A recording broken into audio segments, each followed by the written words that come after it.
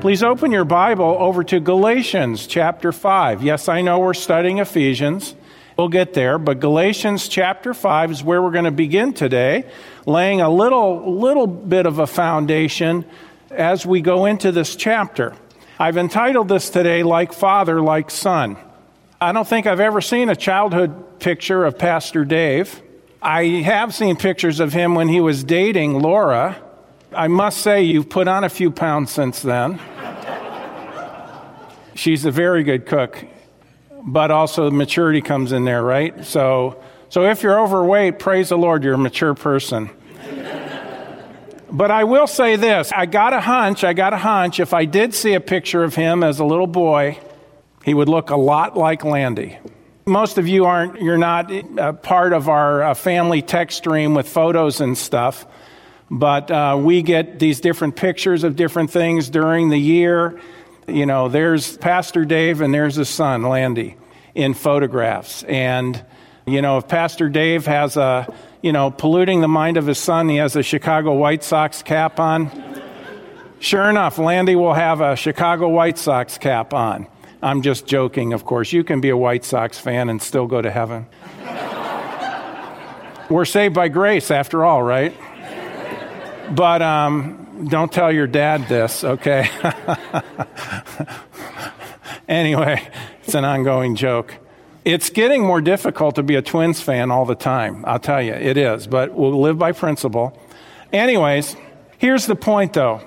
It is very common for a child to want to be like the parent. And when I look at little Landy, I tell you what, if Dave's interested in it, Landy's interested in it.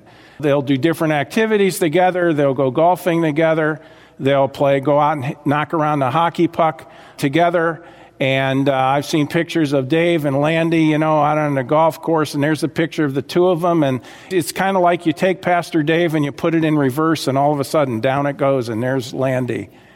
And you know what? Landy wouldn't want it any other way. Not only that, but whether he can even think about it in these terms, you know what Landy wants to do? He wants to be just like Dad. He wants to be just like Dad. Did you know, folks, that should be our desire as believers, to be just like our Father? Now, I'm not sure why that doesn't pan out a lot of the time. I know why, but nevertheless, it's sad. And I think it's a heartbreak to our Heavenly Father that there are times when we don't want to be like Him. But nevertheless, if we are going to, once we're saved, cooperate with Him, guess what He's going to make us? He's going to make us like Himself. He's going to work in our lives to conform us to the image of the Lord Jesus Christ. The Bible is a book that teaches balance. There are positive instructions in it and also negative instructions in it. The Bible's view of Christian liberty is never to use your freedom to do what God says is wrong. Never use your freedom to do what God says is sin. In Galatians chapter 5, look at it with me. It says this. It says, "For brethren," talking to saved people, "ye have been called unto liberty. When you got saved, you were free. You were free from the wages of sin. You've been called unto liberty. Only use not liberty for an occasion to the flesh," your sin nature, "but by love serve one another." Instead of using our liberty as a license to do what is wrong, we should use our liberty to do what we know God wants us to do that's right. That is the idea. God saves us for that. He doesn't just save us to keep us out of hell. He saves us to where we would be vessels that would bring glory to Him in the lives we live. So how are we to live as believers? Well, now let's go over to Ephesians chapter 5, and we're going to look first at the positive. Remember, I said the Bible is a balanced book. We're going to look first at the positive. How are we to live as believers? Ephesians 5, verse 1, it says this, "Be ye therefore followers of God as dear children." Be ye therefore followers of God as dear children. Number one, we need to follow the ways of the Father. We need to follow the ways of the Father. We need to look at the Father and follow his ways. You notice it says, as dear children. I find this interesting because this is the direction the scriptures always go. God never says, if you do all these things, then you'll become my child. You'll be born into the family by your good works. And so just make sure you keep doing it or else you'll lose your sonship. Now, there are people who believe that, and that is false. You notice the way and the language of the scripture. Be therefore followers of God as dear children. It is first an appeal to their standing in Christ. In other words, because you are saved by grace through faith in Christ, because you are children of God by the new birth, be followers of him. Eternal life comes by grace alone, through faith alone, in Jesus Christ alone. You're not saved by good works. You're not kept by good works. Once we are saved, we're saved unto good works. And here's what God does. He gives us the free gift of eternal life. No strings attached. No strings attached. Once you trust Christ, you're born of God, you're a child of God, you're in the family, you can never get out of the family. You know, you're born into a family. There's nothing that can undo that, okay? Every person has a birth parent. So there's nothing, you can't undo that. Whether you were given up for adoption or whether your parents died or whether you're not on good terms with your parent, if you are born, you have parents. Whether you know them or not, you have parents. And nothing can change it. I'd say, what if they say I disown you? That happens, by the way. Guess what? It's a joke. They may not talk to you, but they're still yours by birth. Guess what? When you put your faith in Jesus Christ as your Savior, you become a child of God, you're born again, and you're a child of God forever. An eternal God does not give birth to temporary children. Once you're saved forever. So the appeal is to our salvation. In John chapter 1 and verse 12, it says this, but as many as received him, referring to Jesus Christ, to them gave he power to become the sons of God, to them that believe on his name, which were born not of blood, nor of the will of the flesh, nor of the will of man, but of God. We are born into the family by the work of God, not the work of man. How did God do that? Well, it's through what Jesus Christ did on the cross. Jesus made it possible for you and me to be saved. Okay, I like to illustrate it this way. Maybe you've never seen this before. This hand represents you and me, and my wallet represents our sin. We're all sinners. We're separated from God because of our sin, yet God says he loves us. Hates our sin, but loves us. To get to heaven, you have to be without sin because heaven's a perfect place. No one gets in with even one sin, not even one sin, not even one lie. Not any kind of a sin can enter heaven. Here we are as sinners, and God says our sin must be paid for. Death is the only payment for sin. Not only physical death, but separation from God for all eternity. Now, religion says, okay, the way you become a child of God is by determining that you're going to live a good life and behave yourself and read the Bible and do everything that the Bible says that you can possibly do. And hopefully when you die, your good works will outweigh your bad and you'll go to heaven. No, friend, you don't go to heaven by good works. The Bible says, for by grace are you saved through faith, and that not of yourselves. It is the gift of God. It's not of works, lest any man should boast. Right up here. Good works don't take away sin. We need a payment for the sin. But that is the beauty of what Jesus did when he came to earth. I want you to hold your place here and look with me to 2 Corinthians chapter 5. And here's what God did to make it possible for us to become his children. It says in 2 Corinthians 5, verse 21, it says, for he, God, hath made him, Jesus Christ, to be sin for us who knew no sin, that we might be made the righteousness of God in him. Look at this. Let me illustrate it with this. For he, God, hath made him to be sin for us. The him is Jesus Christ, sinless, Son of God. Because there's nothing we could do to save ourselves. For he, God, hath made him, Jesus Christ, to be sin for us who knew no sin. He knew no sin. He became sin for us. He died, was buried, came back from the dead. You notice what it says? That we might be made the righteousness of God in him. When you trust Christ as your Savior, God gives you his very own righteousness. If you were as righteous as God, could you go to heaven? Yes. And that's what he gives you the moment you trust Christ as Savior. You might say, I thought he gives me everlasting life. Yes. Well, wait a minute. You said he gives you the righteousness of God. Yes. And everlasting life. Yes. And sonship. Yes. And forgiveness. Yes. An heir of God. Yes. A child of the King. Yes. Could go on and on and on. All the benefits, and all you need do is trust in Jesus Christ as your Savior, and he gives you everlasting life. That's how you become a child of God. Now, once we are children of God, you notice, go back to Ephesians 5:1. It says, be ye therefore followers of God, as dear children. He doesn't say, be followers of God so you can be dear children. No, now that you're a child of God, now follow your heavenly Father. Like Father, like Son. So you see, it says, as dear children. But the first part is very important, where it says, be ye therefore followers of God. The Greek term here, we get our English word imitator from it. Imitator. What is the best way to see how the Lord would be so we can imitate him? That's what it's saying. Be ye therefore imitators of God as dear children. In other words, live like he would. Act like he would. And when I say act, I'm not talking about putting on a show. I'm sure you understand that. So what is the best way to see how the Lord would be so we can imitate him? Through the pages of Scripture. Through the pages of Scripture. Years ago, there was a movement, WWJD, What Would Jesus Do? Now, I know we covered this a while back in our Wednesday night service. What would Jesus do? It's a good question, and I think we ought to ask it. But you know what? A lot of the time, you don't need to ask it if you're paying attention when you're reading your Bible. What would Jesus do? Can I tell you this, folks? What Jesus would do has nothing to do with our opinions on what Jesus would do. Okay?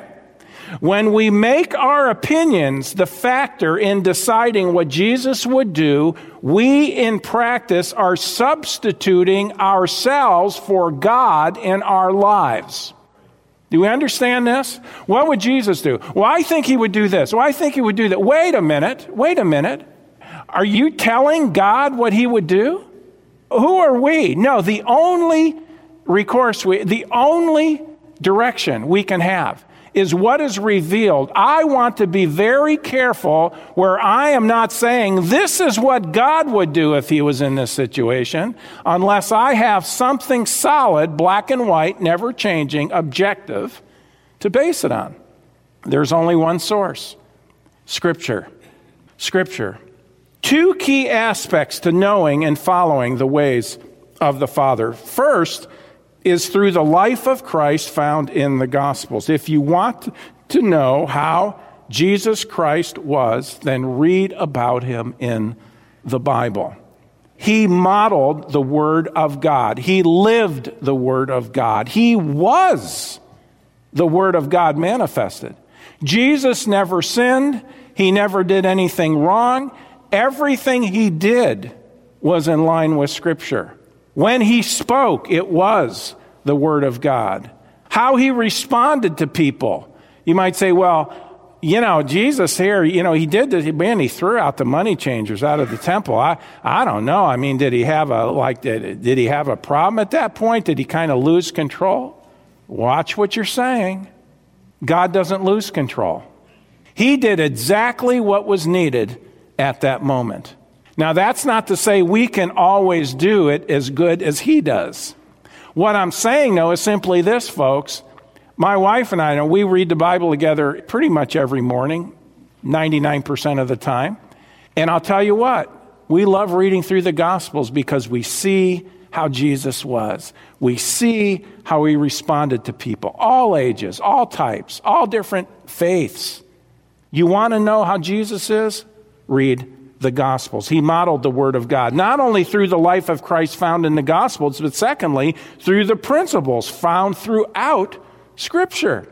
Jesus Christ is the living Word. The Bible is the written Word.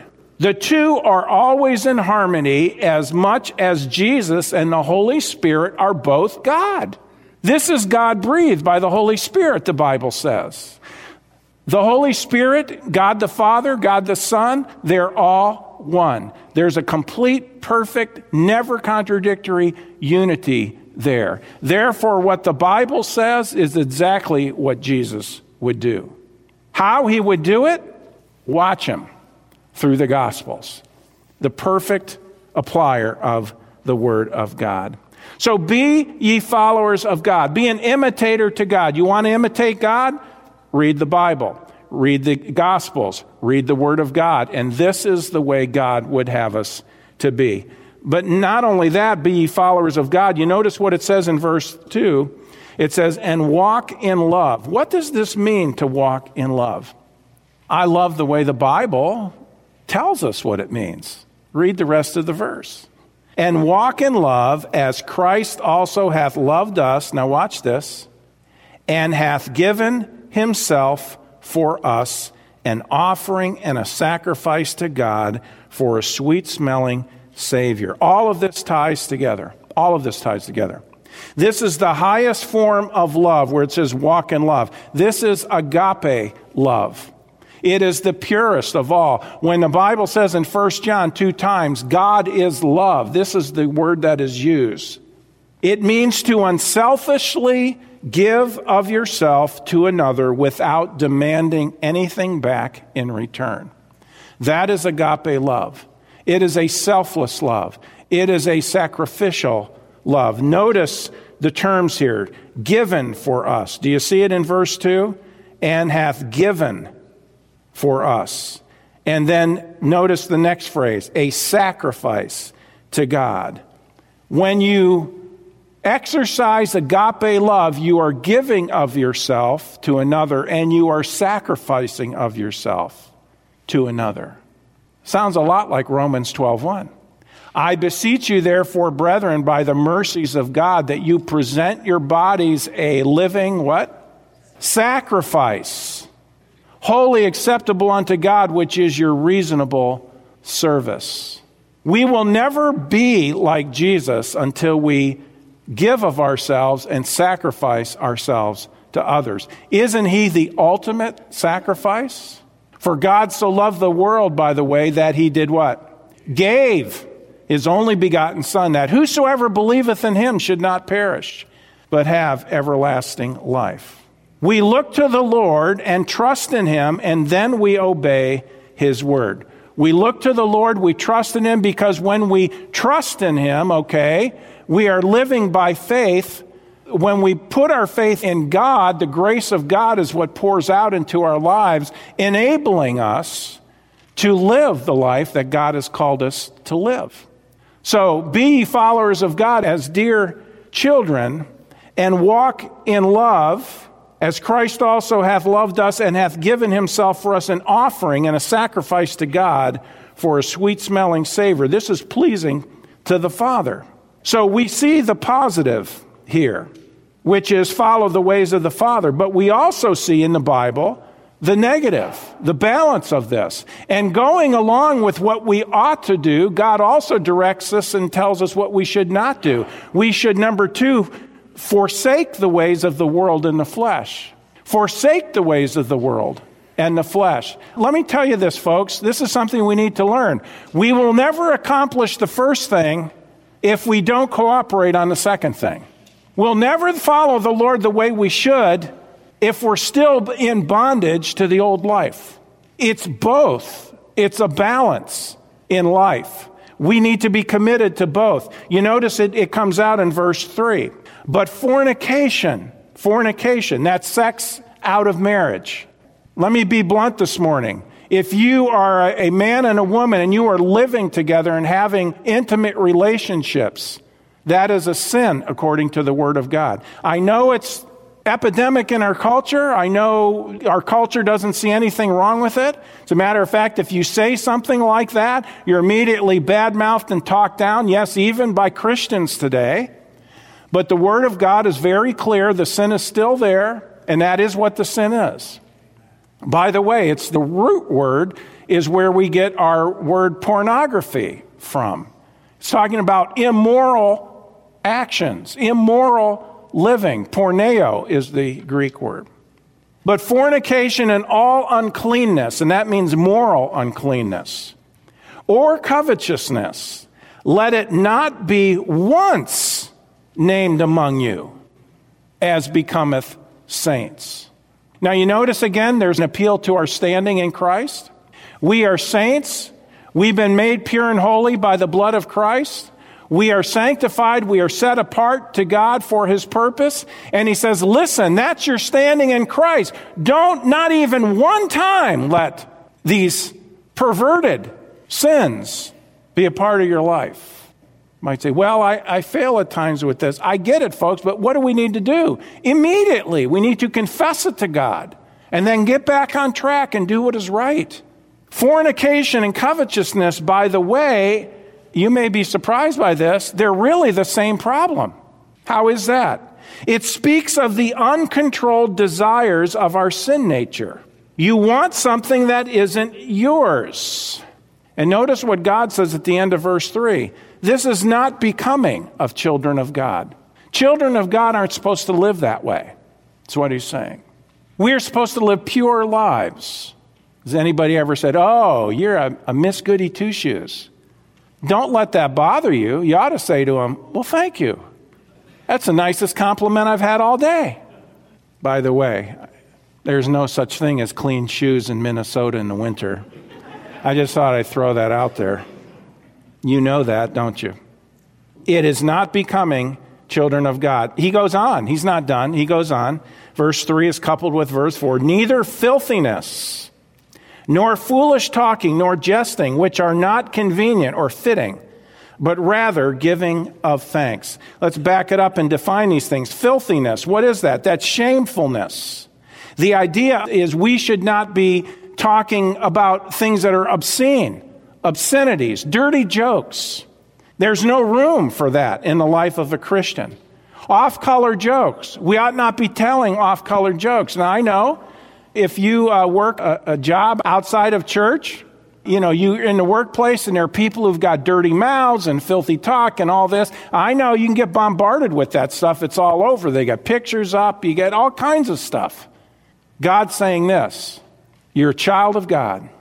Imitate your father. Your father wouldn't get involved in that. Your father wouldn't go for it. By the way, folks, you may have somebody who works where you work, and they're very foul-mouthed, but they've got a wonderful sense of humor. Don't hang around when they start telling jokes. You start laughing at the dirty jokes, you're marked. You're marked. And the next time you try to talk to them about Christ, they're going to bring it up to you. Ooh, look at who's talking. I see you laugh when we talk about all these dirty jokes and stuff and all that. They'll throw it right back in your face. I know. I used to work out in the world. I know how it is.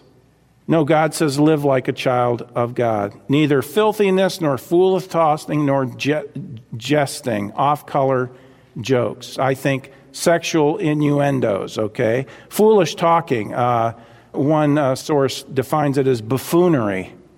Buffoonery. I don't know about you. I don't want to be a buffoon.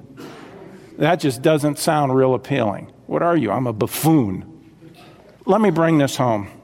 We should not be watching filth on TV, on DVDs, on the internet, nor listening to perverse music. Anything that promotes immorality and ungodliness should be rejected by the child of God. Jesting means coarse jesting. We should be marked by moral purity. You know, I hear people, there are people who aren't, Christians who aren't ready for this, and they may hear this message, and at this point they're saying, oh, he's just talking about legalism. He's talking about being self-righteous, looking down your nose at other people and all this. Friend, I'm just telling you what the Bible says. You're going to have to deal with this. We should be marked by moral purity. This is not some self-righteous attitude where we think we are superior to others, but a real godliness that comes from our walk with Christ. We're supposed to be like the Father.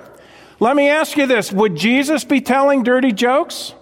Would he be watching filth and perversion? Okay. He died for those things. He died for those sins. Well, it's not a big sin, it's just a little sin. There are no little sins. Do we understand that? Every sin brings with it the death penalty, according to Scripture. Wait, I thought they were mortal and venial sins. All sins are mortal, according to the Bible. Yikes, I didn't know that. Aren't you glad Jesus paid the price so you don't have to? I'm glad he did it for me. So what do you do if you're around and these things are going on in your midst? You know what you do? You just have to excuse yourself. You need to get away from it.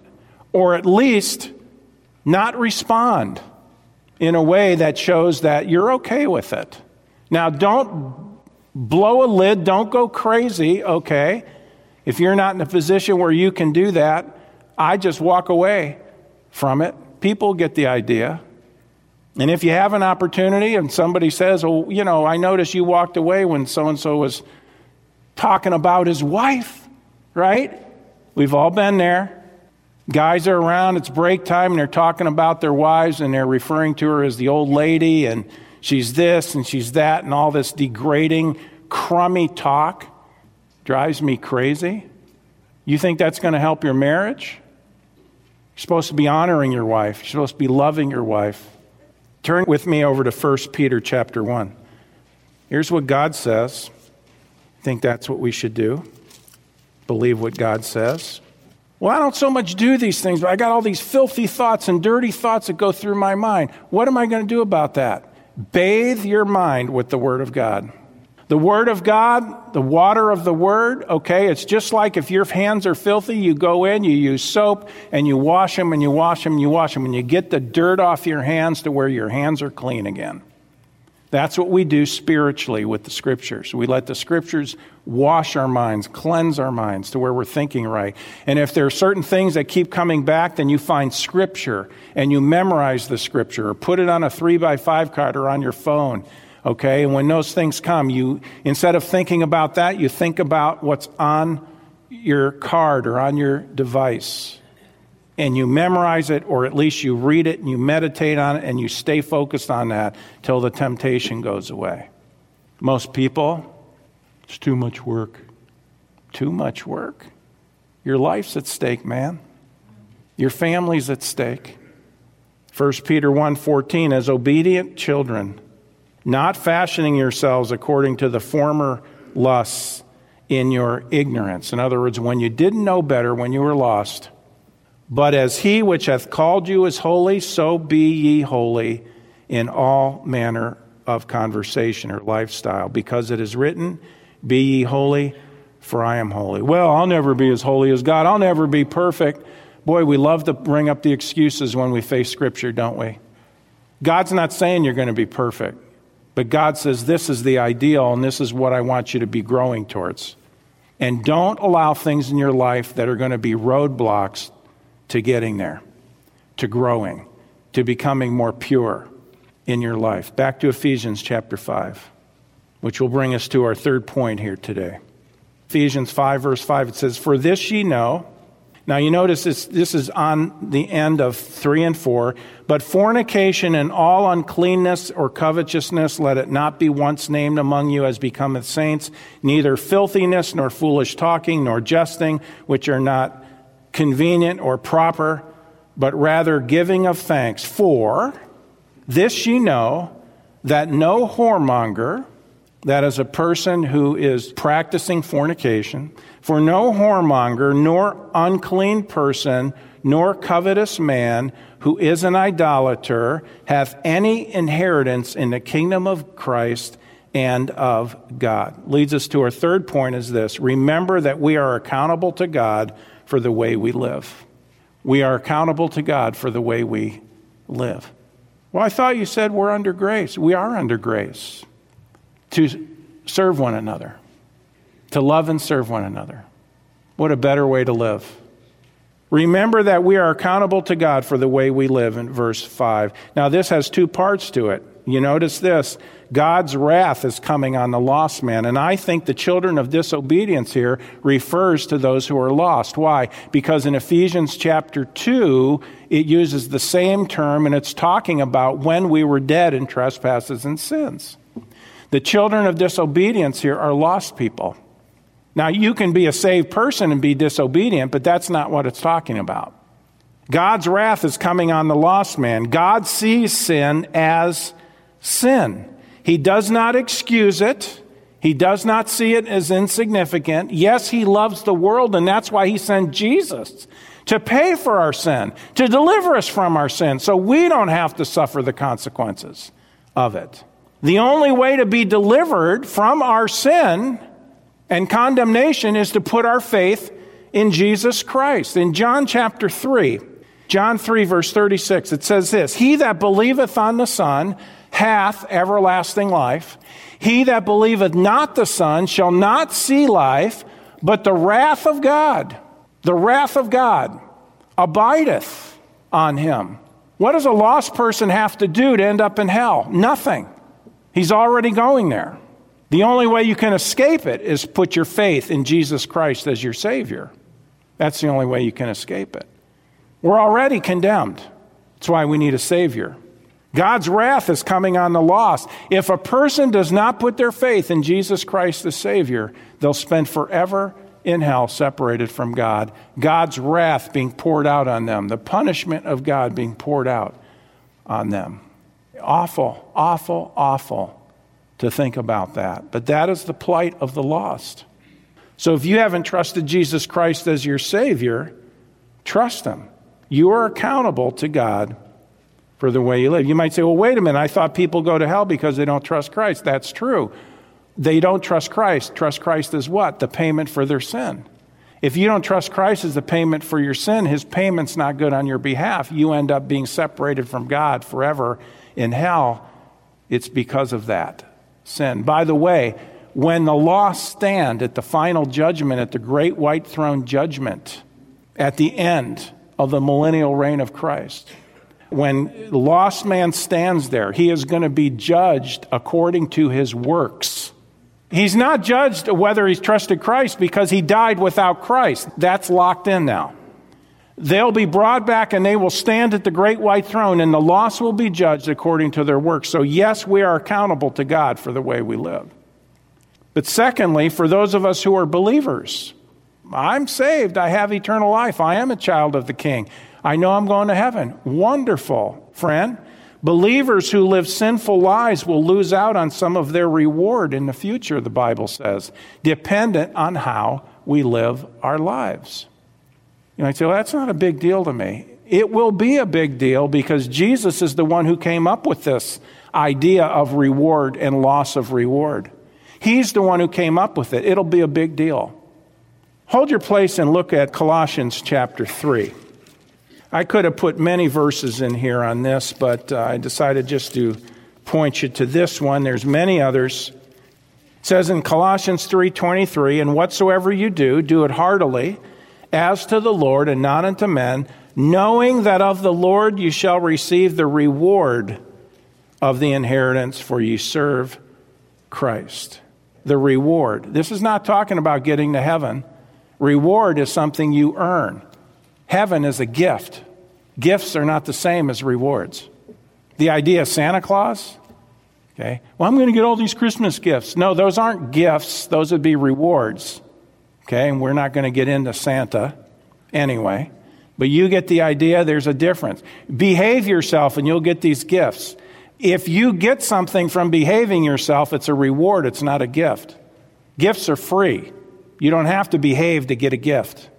No, the believer, listen folks, we should want to get all that God wants us to have. God wants us to have abundant reward when we get to heaven at the judgment seat of Christ.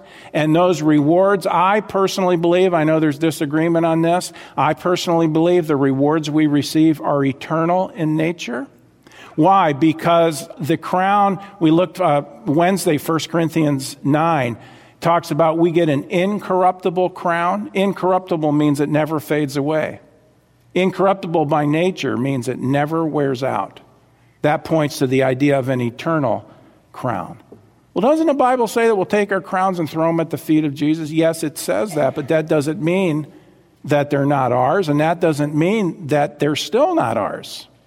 There's a lot we could talk about. We don't have time for that whole issue today. But here is the point. It does matter how we live, And if you live a carnal life as a Christian, yes, you'll go to heaven, but you are going to suffer the loss of rewards when you stand at the judgment seat of Christ. I do believe there's going to be sorrow as well as joy at the judgment seat of Christ. I believe that. No, not punished, but sorrow as well as joy. Sorrow because we'll realize, let me put it this way, we could have gotten a lot more if we just would have been more faithful. Back to Ephesians chapter 5 and verse 6. Let no man deceive you with vain words, for because of these things cometh the wrath of God upon thee. There it is again, the children of disobedience. Disobedience in verse 6 is often translated other places in our Bibles, by the way, as unbelief. Isn't that interesting? Unbelief. The children of unbelief. It is referring to those who have not trusted Christ as Savior. Their lives are characterized by disobedience. Verse 7, be not ye therefore partakers with them. See? God says, listen, the future's not good for unbelievers. People who are living in sin, those of you who are children of God, don't be partakers with them in those things. Don't live that way any longer. You're a child of God. We see again the appeal to live a godly life based on their standing in Christ. We are light in the Lord. Walk as children of light. Verse 8. But you are sometime darkness, at one time darkness, but now you are light in the Lord. Walk as children of light. Verse 9. For the fruit of the Spirit is in all goodness and righteousness and truth, proving what is acceptable to the Lord. As we give ourselves to living for Christ as we should, it will prove out the truth of Christianity. Goodness, righteousness, and truth will be manifested. And that's what's pleasing to the Lord. That's what's pleasing to the Lord. Like father, like son? I hope so. I hope so in my life, and I hope so in your life. I hope so in your life. If you've not trusted Jesus Christ as your Savior, you're not yet a child of God. You're not yet a son. I want to urge you right now to trust in Him as your Savior. Well, friends, that concludes this edition of Voice of Assurance. Thanks so much for listening, and would you share this ministry with a friend? To contact us or learn more about our ministry, please visit www.northlandchurch.com. Your prayers and support for this ministry are greatly appreciated. Thank you so much, and God bless you.